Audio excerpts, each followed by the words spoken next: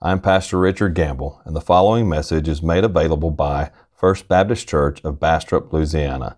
To find out more about First Baptist Bastrop, go to www.firstbastrop.org. That's www.firstbastrop.org. Well, if you have your Bibles with you this morning, turn with me to Deuteronomy chapter 22. Deuteronomy chapter 22 as we continue our study in Deuteronomy. Looking at Deuteronomy 22, verses 5 through 12 this morning. And if you don't have a Bible of your own, you can grab one of the Pew Bibles there, and it's page 153 in the Pew Bible. Page 153 in the Pew Bible. And if you don't own a Bible, then we do invite you to take that Pew Bible with you, and that's our gift to you. We want everybody to have a copy of God's Word, so please take that and use it. It will certainly bless your life. Deuteronomy 22, 5 through 12. Now, we've been going through Deuteronomy here, and in the last few weeks, we've been focusing in on Deuteronomy 19, 1 through 24, and that section of Deuteronomy, as I said earlier, has to do with the commandment, thou shalt not murder. And the general principle behind the commandment, thou shalt not murder, is respecting and maintaining the dignity of human life. All human life is valuable. We've learned about the sanctity of human life. All human life is valuable, inherently valuable, because every human life is created in the image and likeness of God. So the commandment, thou shalt not murder, doesn't have to do with just murder, but it regards treating people with the dignity that they deserve, being created in the image and likeness of God. So we focused on that. Now, as we get to Deuteronomy chapter 22, verses 5 through 12, this is a transitional section in Deuteronomy. It's transitional. We are transitioning from human dignity and life, or the dignity of human life, to human dignity and purity. So still dealing with human dignity, still dealing with the value of human life, but now we're shifting slightly to the idea of purity. And so we see this in our text, and let me just kind of explain what's going on here, because this has confused a lot of people. You get in Deuteronomy 5 through 12 there, this kind of blending of different topics, different subjects. Moses deals with some things like cross-dressing there in verse 5, as we'll talk about that. But then in verse 6, he goes to this thing about a bird and a bird's nest and all of that, and then the parapet, building a parapet on your roof, and then he comes back to the blending of sowing your field with two different kinds of seed and all of these things. And so what's going on here? And what does any of this have to do with the dignity of life and the dignity of purity? And what's happening here? Well, Moses is blending these two ideas as he's making a transition. So we see here, as he's going through these few verses here, he's blending the idea of the dignity of human life, maintaining the dignity of human life, and the dignity of life and purity together in these verses. And so that's where we get those ideas right here in the middle, verses 6, where he talks about the bird and the bird's nest and the parapet on your house in verse 8. He's going back to that discussion on the dignity of human life as he's making this transition. So we've kind of already dealt with a lot of these topics here as far as these few verses go. Think about that. If you come across a bird's nest in verse 6, in any tree or on the ground with young ones or eggs, and the mother sitting on the young or the eggs, or on the eggs, you shall not take the mother with the young. You shall let the mother go.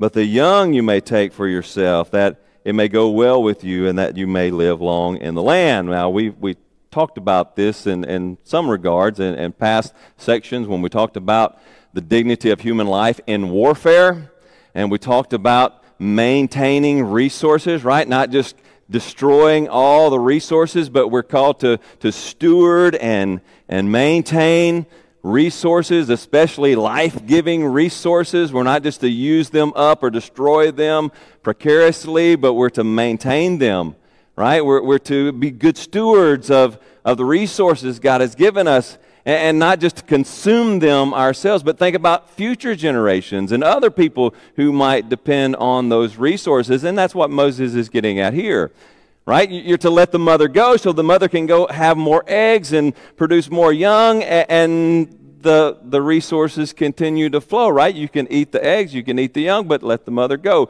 Maintain and steward those life-giving resources. So he's dealing with the dignity of human life there.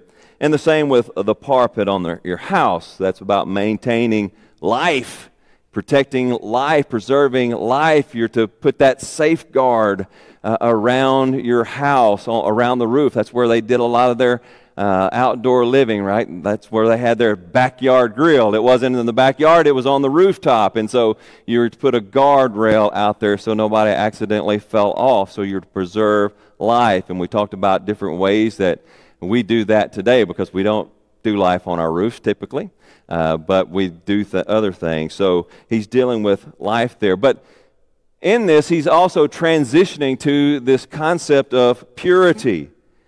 This concept of purity. Now, what does it mean? What does the Bible mean when it calls God's people to be pure and holy before the Lord? God calls his people to pursue purity, doesn't he? And we see that in the law, in Deuteronomy.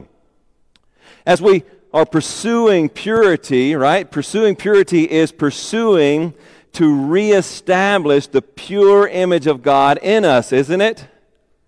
I mean, when you really think about it, that's what the call to purity is. It's a call to conform more and more to the image and likeness of God. That's why he calls us in Leviticus chapter 19, verse 2, you be holy as the Lord your God is holy. Right? That's a call to purity. Well, we've already established that all human life is created in the image and likeness of God. That was from the very beginning. Right? In Genesis chapter 1, he says, let us create man in our own image and likeness. And so in the image of God, he created him. Male and female, he created them. And so all human life is created in the image and likeness of God. But sin came into the world and perverted that image. Sin came in and distorted that image. And so as God calls us to be holy as the Lord our God is holy, he's calling us to purify that image, to conform again to his image, to weed out the sin that is in our life so that we look more and more like God. And so a call to purity is a call to pursue the image and likeness of God. And so that's what we begin to see as Moses makes this transition into this next section on human purity. We're to pursue purity as the Lord your God is pure. And that's the lesson we're going to learn today. Pursue purity as the Lord your God is pure. Conform yourself to the image and likeness of God. Restore that image.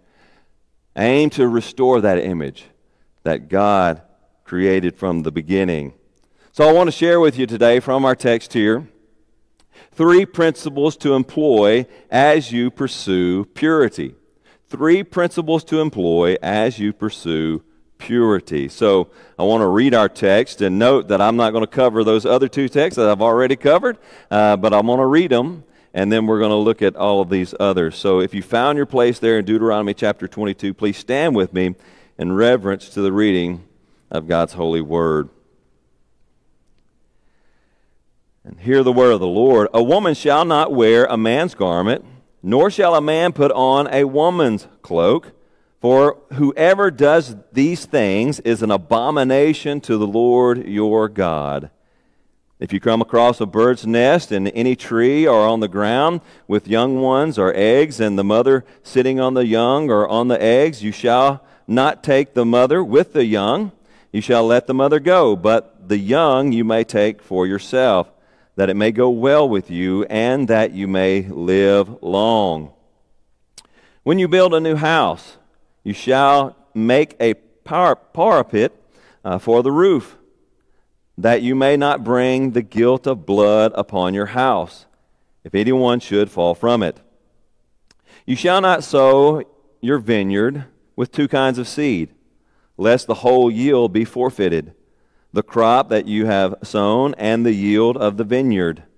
You shall not plow with an ox and a donkey together. You shall not wear clothes.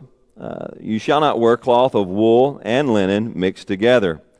You shall make yourself tassels on the four corners of your garment, with which you cover yourselves. Let's go to the Lord in prayer. Heavenly Father, Lord, we thank you for your holy, inspired, and inerrant word. And Lord, we do pray that you would write its eternal truth on all our hearts today, Lord. Lord, at this time, Lord, give us eyes to see, ears to hear, hearts willing to obey your word, Lord.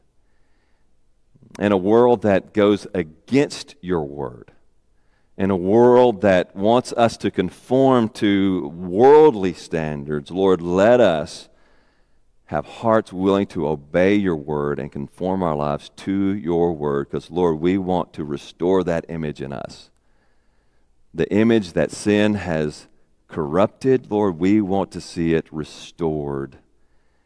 And we want to work on that as much as we can in this life, but, Lord, we look to the day that you will make it perfect in eternity. When we see Christ in his perfection, Lord, you've promised that we will become perfect like he is perfect. And Lord, we just look for that day. Until then, though, Lord, let us empower us to conform to your word. These things I pray in Christ's name. Amen. You may be seated. Well, as we look at our text today, the first principle to employ as you pursue purity is this: do not pervert God's order. Do not pervert God's order.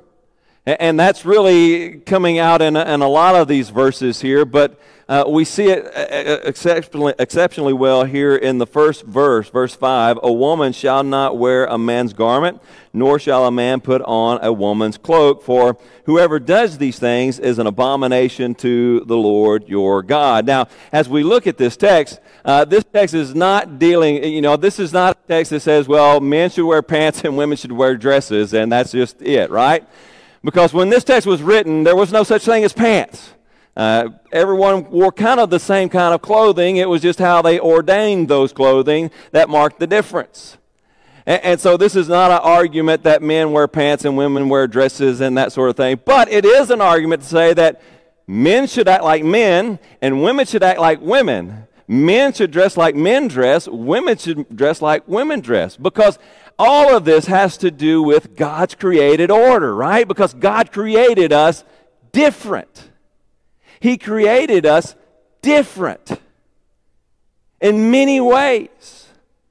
And all along the way, humanity has wanted to pervert those differences. And so in this text, he's dealing with this idea where men were trying to be more effeminate.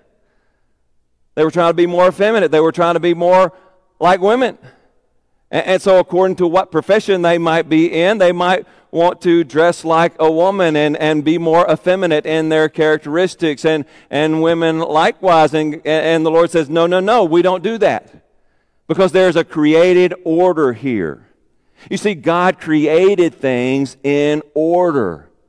Go back to Genesis chapter 1. In the beginning, God created the heavens and the earth.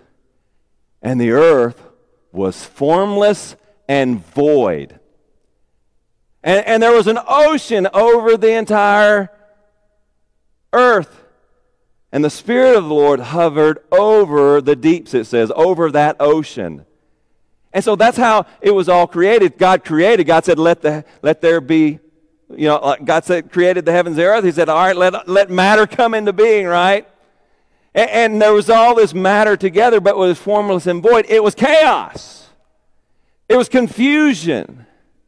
It wasn't organized. But then you go into the 6 days of creation, and God says, let there be light, let there be land, let there be all of these things. And he begins to put order into his creation. And so God created everything, and then he put everything in order.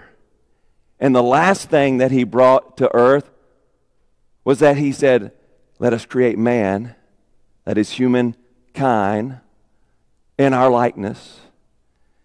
And in the image of God, he created him. Male and female, he created them. Male and female with differences. But those differences was with a purpose, right? God created man and woman to complement one another, not to be like one another. So man and woman are equal in value, aren't they? Men and women are equal in value, but when we say we are equal in value, that is not to say that we're the same. We're not the same. God didn't create us the same. He created us different, and he created us different for a purpose. Now, the world says that no, if we're going to treat women with dignity, then we got to treat women like they are men. But the problem is they are not men. There's differences. There's physical differences. There's emotional differences. There's psychological differences. There's differences. And really, when we don't respect those differences, that's where confusion and chaos begin to come back into play.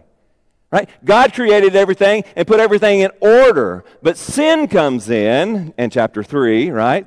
Genesis chapter 3. Sin comes in, sin perverts God's created order, and now we have confusion and chaos. And so God says to Eve, your desire will be for your husband, and the idea is your desire will be against your husband.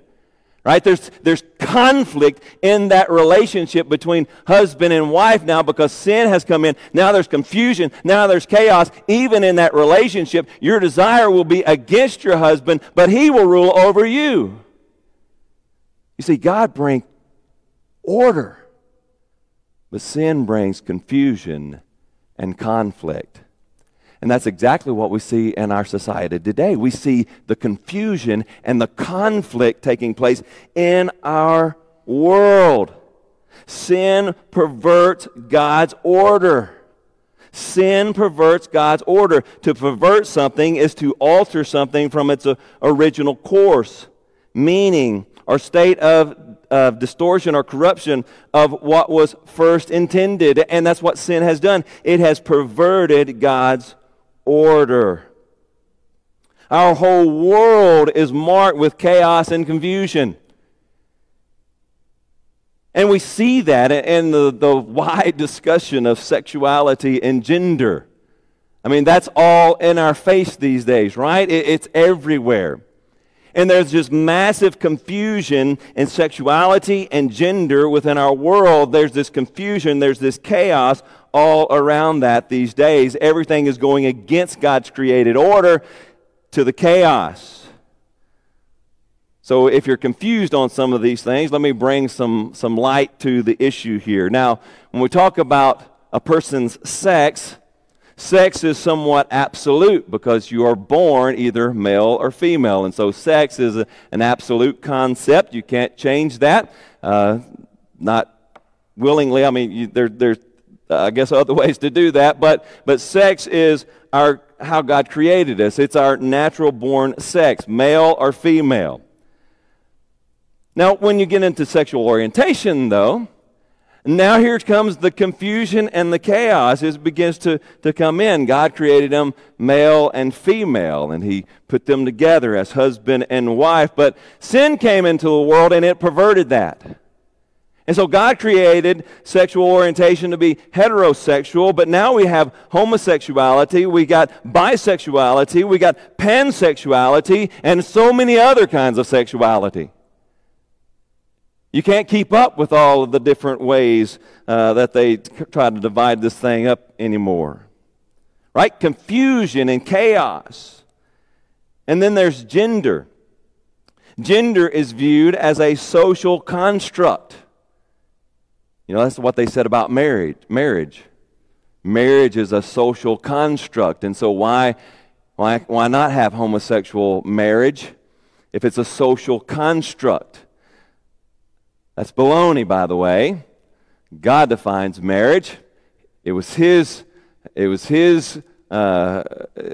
covenant. It was His creation. So He gets to determine what marriage is, not society. But people nowadays, sin came in and corrupted that, and so marriage is viewed as a social construct. Gender now is viewed as a social construct and is relative to how a person feels. How a person feels. That's what our secular society says. And so now you have all of these different kinds of gender. And I had to kind of look this up and educate myself because I was confused about a lot of this stuff, and just recently kind of dug into it a little bit more to try to understand the conversation a bit more. But you have cisgender. Have you heard that term on the news? Cisgender is when your gender matches your natural sex. So I would be considered cisgender because I was naturally born a male, and I act like a man, and I talk like a man, and I dress like a man. So I would be cisgender. Everyone in here, I believe, is cisgender. So cisgender is the normal thing, right? Or it's the natural way. Transgender, on the other hand, transgender does not match the actual born sex. So if you have a man who wants to be a woman and act like a woman, then he is transgender, and vice versa. And so it's still recognizing two poles there, but you don't feel like you're the sex you were actually born with. That's transgender. Now, if that's not confusing enough, now we have non-binary. Non-binary.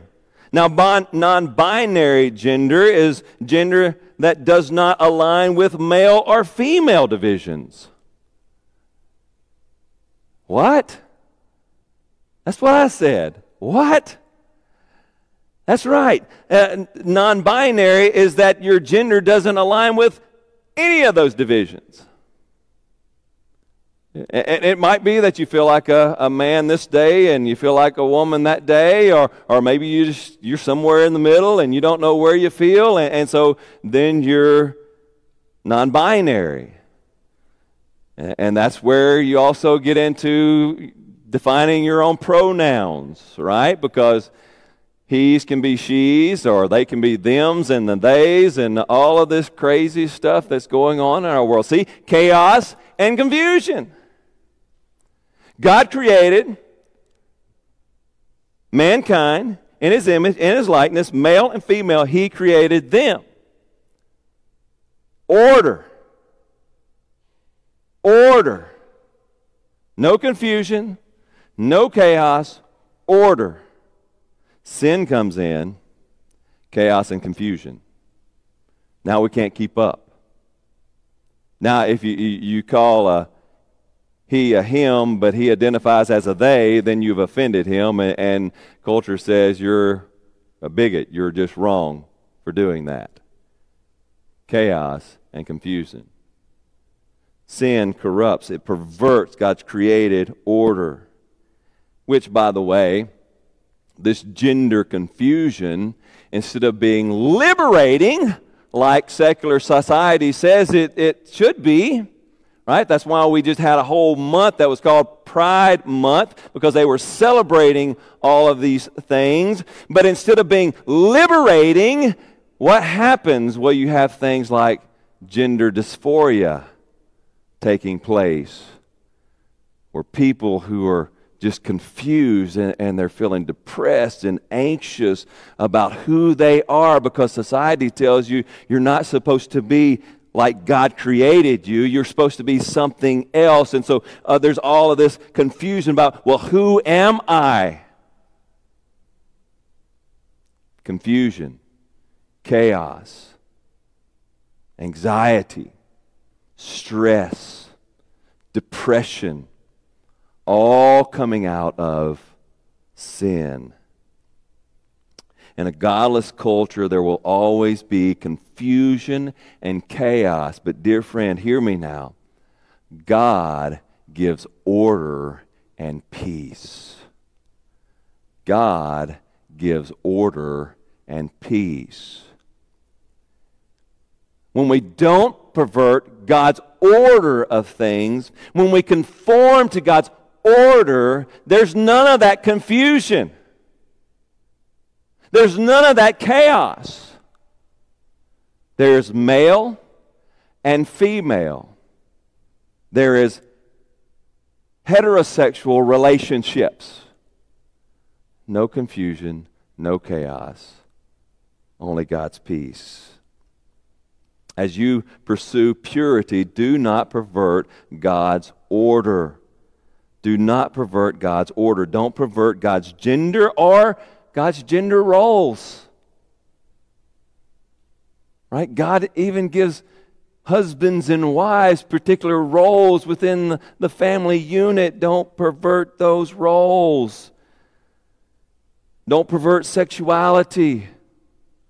Don't do any of that. Rather, pursue purity. And yes, that means sometimes going against your own desires, and we'll talk about that here in a minute. But sometimes that's the whole thing, right? We are sinners. Our desires are perverted.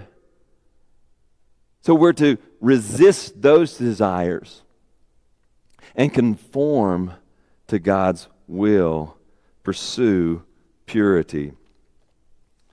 So do not pervert God's order in your pursuit of purity. Do not pervert God's order. Second, do not pervert God's people.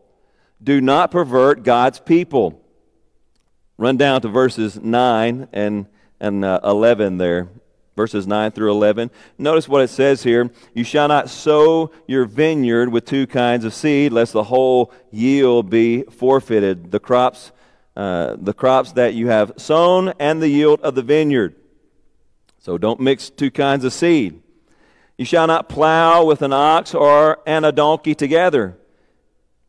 What's that about? You shall not wear clothes of wool and linen mixed together. What's he talking about here? Is this a literal thing here? Does he actually mean that? I think this is a cotton blend, right? This shirt's a little bit of cotton and a little bit of something else. Am I sinning because I'm wearing a shirt that's made with two different kinds of thread? I don't think so, right? Would it actually be a sin if somebody went down through their vineyard and planted a row of peas? I don't think that's what he's talking about here. In fact, I think what's taking place here is that he's using this proverbial type of language, idiomatic type of language here in these verses to kind of, that means he's using these illustrations to make another moral point here. It's not that God is concerned about what seeds we sow out in the field and God cares what kind of fabrics are in our clothing. He's not worried about fields and clothing. He's worried about our spirit. He's worried about our hearts. And so there's a deeper lesson to be learned here. When he talks about sowing your vineyard with two different kinds of seed in Scripture, Israel is often referred to as God's vineyard. As God's vineyard. And so they're not to pervert God's vineyard. They're not to mix in the things of the Lord with the things of the world. They're not to mix those things. They're not to bring in idolatry and other false religions into Israel. They're to keep Israel, God's people, pure and holy and righteous. When it talks about plowing with an ox and a donkey, of course, there is a problem there. You can't really plow with an ox and a donkey together because they're going to be doing two different kinds of things. You kind of need beasts of equal stature to plow a field. But there's a deeper lesson here. 2 Corinthians chapter 6, verses 14 through 16, Paul says, "Do not be unequally yoked with an unbeliever." He's alluding to this text, I believe. "Do not be unequally yoked with an unbeliever, for what partnership has righteousness with lawlessness? Or what fellowship has light with darkness? What accord has Christ with Belial? Or what portion does a believer share with an unbeliever? What agreement has the temple of God with idols?" Here again, we're not to pervert God's people. But then he talks here about the having that same idea in mind. He talks about, "You shall not wear cloth of wool and linen mixed together."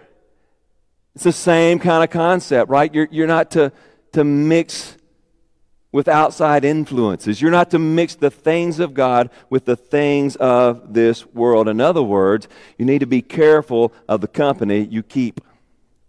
Be careful of the company you keep. As Paul says in 1 Corinthians 15:33, "Do not be deceived. Bad company ruins good morals." We need to be careful of the company we keep. We need to be careful of what influences we allow into our lives to influence us. And this applies both individually and corporately. Individually, you need to be careful of the company you keep. You need to be very careful about what influences you allow into your life to influence you and help you make decisions. Right? You need to be careful of what news stations you listen to and watch. You need to be careful of what commentary you hear. You need to be careful of the friends that you have in your life that influence you and cause you to do certain things. Now, certainly, we are to make friends with unbelievers. We're to build those relationships with unbelievers. We're to seek them out, to build those relationships, and all for the purpose of sharing the gospel with the lost, because we want to see the lost come to salvation in Jesus Christ. And instead of going to hell, we want to see them in heaven. And so we want to make those relationships, but be careful that it is an intentional relationship, and you know where the lines are. Because if you allow them, you build that relationship so tight that you allow them and their sinful ways to influence your life, well, then it's gone the other way, hasn't it? You need to be careful of the influencers that you allow in your life. Who is influencing your life, and how are they influencing your life? You should really surround yourself with believers. Not cutting yourself off from the world, not doing that. We're not called to go out here and build a community and walls and all that. God doesn't call us to do that. No, He calls us to live in the world, to take the gospel out to a dark and dying world. But we're to surround ourselves with Christian influences so that they're the ones who are speaking into our lives and helping us to grow in Christ so that we might become pure, so that we might grow in our purity, grow in our holiness, not allowing the world to draw us into its web of deception and lies. And the same goes for the church. The same goes for the church. We need to be very careful about what influences we allow into our church.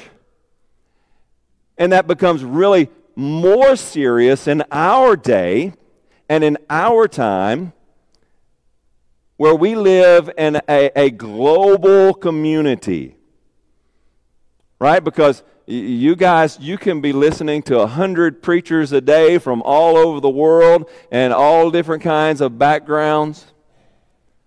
We have music coming into the church from all different kinds of backgrounds, and we have to be careful. We have to be careful. We have all of these video Bible lessons and different things that come into the church, and we've got to be careful. We have some teachers who used to be great Bible teachers, but they've gone astray. And when they go astray, you got to say, we got to cut those off. We're not going to listen to those anymore. And there are those people, I said, no more. We can't have that person teaching and feeding into our church because they're not following the Bible. There's certain musicians, certain groups out there who are producing great Christian music that you'll hear out there on Christian radio. If you turn your radio to Christian radio, you're going to hear their songs played more than anybody else. But we're not allowing them in our church because why? Because when you get behind the music and you see their theology is all messed up. And we're not allowing that influence to come into our church. We got to be careful. We got to be careful. I even heard one of the leaders of those churches say that like the music, that was the introduction to their church, right? That's how they drew people into their church, drew people into their ideology, their theology. It was through the music. If you catch their mind with the music, well, then it's easy to pull them into the rest. We got to be careful of what influences we allow among God's people. We are not to pervert God's people. We cannot pervert God's people. We got to aim for purity, not corruption. So we weed out the corruption and we strive for and aim for purity. As you pursue purity, do not pervert God's people. Do not allow godless influences to lead you into a sinful lifestyle. Remember this. Remember this. Let this sink into your mind. There are two ways to live. There are two ways to live. Matthew 7:13 through 14 says, "Enter by the narrow gate. For the gate is wide and the way is easy that leads to destruction." That's the world's way. Celebrate homosexuality, celebrate transgenderism, celebrate all of these perversions of God's created order, celebrate the confusion and chaos. That's the easy way. That's the easy way. Right? If our church made a statement and says, "Oh yeah, we're going to accept homosexuality and we're going to embrace that and we're going to invite it in and transgenderism, we're going to invite," the world would celebrate our church. But that's the easy way. Narrow is the way that leads to eternal life, and those who enter it is few. It's not the easy way. You see, the world will celebrate you if you follow their way, but they will condemn you when you follow the narrow way. But be sure of this, the wide way leads to eternal destruction. Not only will there be confusion and chaos, anxiety and depression, guilt and shame all along that way, but it will lead to everlasting destruction. The narrow way, there will be persecution. There will be hardships. The world will hate you and talk about you and run you down, but it leads to everlasting life. There's two ways to live. The world's way, God's way. The easy way now, the glorious day in eternity. Which way will you live?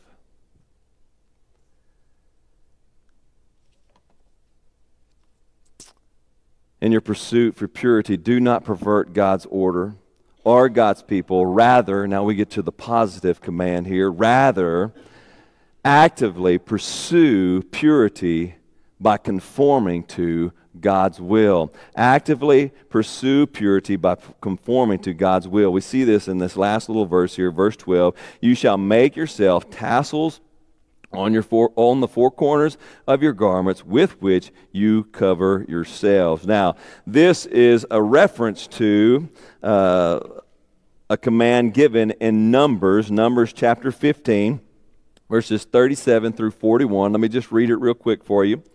The Lord said to Moses, "Speak to the people of Israel and tell them to make tassels on the four corners of their garments throughout their generations, and to put a cord of blue on the tassel of each corner. And it shall be a tassel for you to look at and remember all the commandments of the Lord, to do them, not to follow after our own heart and your own eyes, which you are inclined to whore after," right? Not to follow the desires of the heart and the desires of the mind, but to follow God's way. "So you shall remember and do all my commandments, and be holy to your God. I am the Lord your God, who brought you out of the land of Egypt to be your God. I am the Lord your God." And so those tassels that Moses is referring to were sewn on the ends of their garments to remind them of the Lord's commandments, so that every time they looked down and saw those tassels on the edges of their garment, they would remember, I belong to God. I belong to Yahweh. I'm not to conform to my own selfish, sinful desires. I'm not to conform to the desires of this world, the ways of this world, but I am to conform to the image and likeness of God. I'm to pursue holiness. I'm to pursue purity. I'm to be holy as the Lord my God is holy. We are to pursue His will and not our own desires. 1 John chapter 2, verses 15 through 17 says it like this: "Do not love the world or the things in the world. If anyone loves the world, the love of the Father is not in him. For all that is in the world, the desires of the flesh and the desires of the eyes and the pride of life, is not from the Father, but from the world." And listen, the world is passing away along with its desires. But whoever does the will of God abides forever. We are to actively pursue purity by conforming ourselves to God's will, by crucifying the flesh along with all of its sinful desires. That's why Jesus says you have to take up your cross daily and follow Him. Every day you got to crucify this old body of flesh, because this old body of flesh, it wants to do sinful things. And the world says embrace those sinful things. Do them.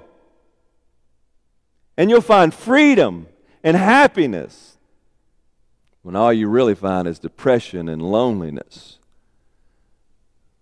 But God says, don't embrace the sinful desires of your heart. Conform yourself to God's will. And how do you conform yourself to God's will? Well,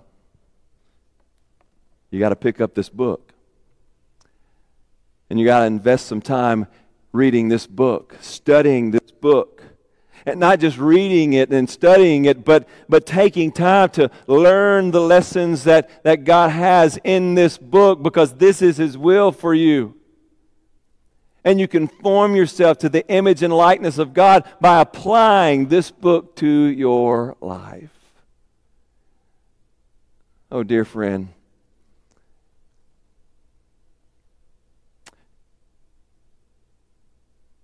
if you think you're a Christian, but you never open up this book, how can you know for sure? If all you do is come here on Sunday morning and listen to what I have to say, and that's all you do all the rest of the week, how are you conforming to the image and likeness of God? How are you going to be holy like He is holy if you're not allowing His will to be impressed upon you day after day after day after day of your life? And it can start with a simple habit of reading just one chapter a day. Just read one chapter a day. Learn the lesson in that chapter. And apply that to your life.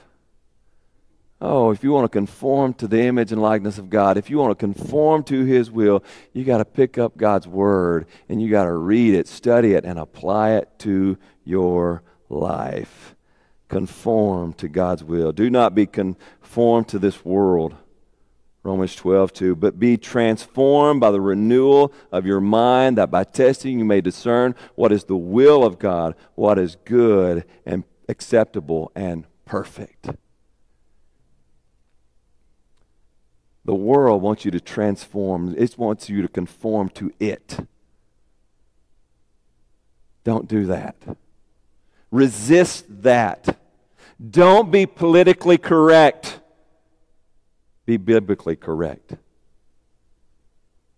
Be transformed by the renewing of your mind, by studying and applying God's Word. Pursue purity as the Lord your God is pure. Do not pervert God's order or God's people. Rather, conform to God's will. And this all starts by being born again, by the way. All of this starts. It doesn't start by your effort. Because if you're trying to conform to the image and likeness of God on your own effort, I'm afraid to tell you, you're going to fail miserably. The world's going to pull you away like that. If you want to be conformed to the image and likeness of God, you start by being born again, and that starts by trusting in Jesus Christ. 1 John chapter 3, verses 4 through 10, everyone who makes a practice of sinning also practices lawlessness. Sin is lawlessness. You know that Christ appeared, right? Christ appeared in order to take away sins. That's what He came for.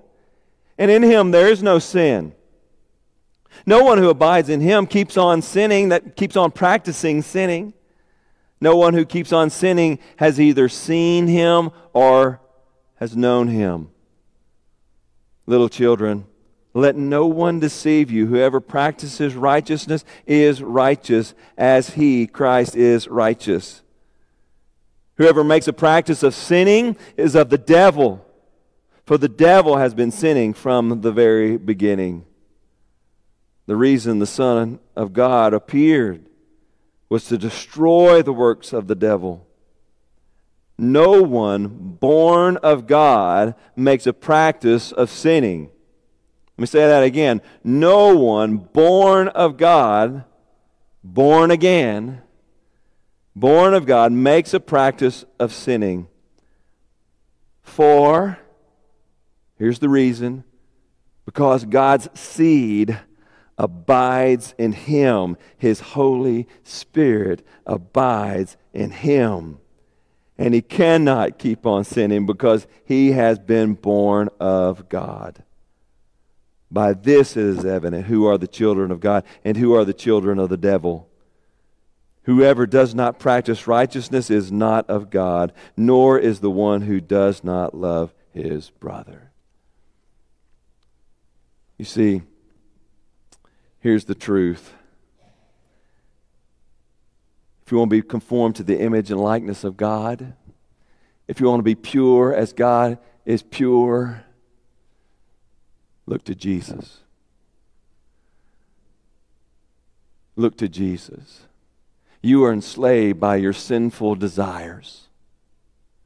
You are enslaved by your sinful life. But Jesus came to overcome that.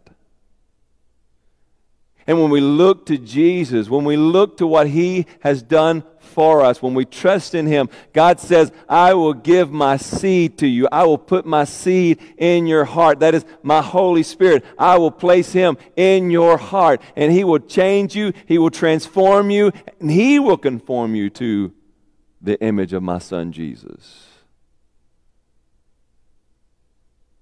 You want to be conformed to the image of God? You want to pursue purity as God is pure? Look to Jesus. look to Christ. He will change you. Heavenly Father, Lord, we thank you for your word. Lord, we thank you that, Lord, you don't just call us to be holy as you are holy. Lord, you took action. You sent your Son to come and die for us, to live and die for us, and to be resurrected from the dead so that you could give us resurrected life in him so that we can actually become holy as you are holy. And Lord, those of us today who have trusted in Jesus, we look forward to that day that we will become perfectly holy when we see Jesus face to face. Until then, oh Lord, keep working on us. Keep working on us. Keep doing all that you're doing in our life to make us more and more each day like Jesus. And Lord, I know there's some today. There's some who've never heard of Jesus. Or maybe they've heard of Jesus, but they've never looked to Jesus. Oh, they've been trying to do things. They're trying to be good of their own accord, but they're finding it difficult and hard. Lord, let them look to Jesus. Let them find the power that you have promised them in Christ to become like Christ. Oh Lord, do a mighty work in our hearts today. These things I pray in Christ's name. Amen.